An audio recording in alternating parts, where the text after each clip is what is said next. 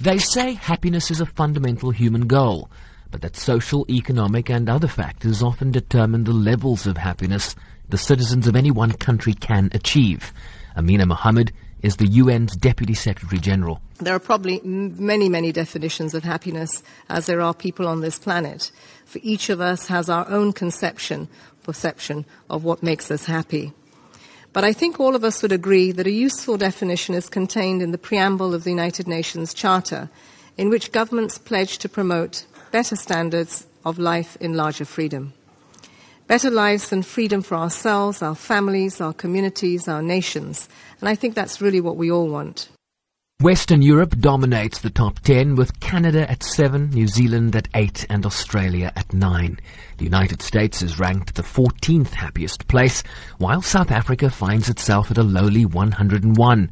Algeria is the best placed African country at 53, with Mauritius, Libya, Morocco, Nigeria and Somalia all ahead of South Africa on the continent. We need to tend to all aspects of well-being to create happiness.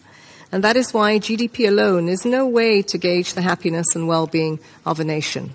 It is why the SDGs stress that we must leave no one behind, and we must reach those that are most in need first.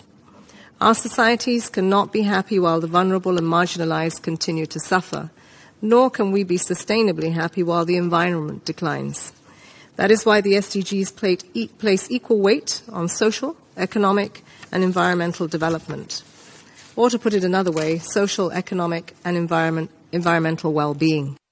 Countries were not just scored on GDP per capita, but on several key factors, such as life expectancy of individuals, social support, for example, having someone to rely on during times of hardship, trust as it relates to corruption in government and business, and freedoms, human rights, and so on. The struggle against extreme poverty displays... Minister of State for Happiness from the United Arab Emirates, Aoud Al-Rumi, believes that with the rise of unemployment, social ills and conflicts, striving for happiness becomes increasingly important. This is especially true in our region, where conflict, instability and intolerance are on the rise, taking their toll on human welfare and growth.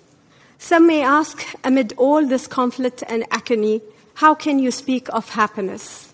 And we say, it is because all of this misery and the conflict in the world that happiness becomes more important, especially at this point in time. Syria placed 152nd out of 155 countries, while Tanzania, Burundi and the Central African Republic are at the very bottom of the list. I'm Sherwin Brycebees in New York.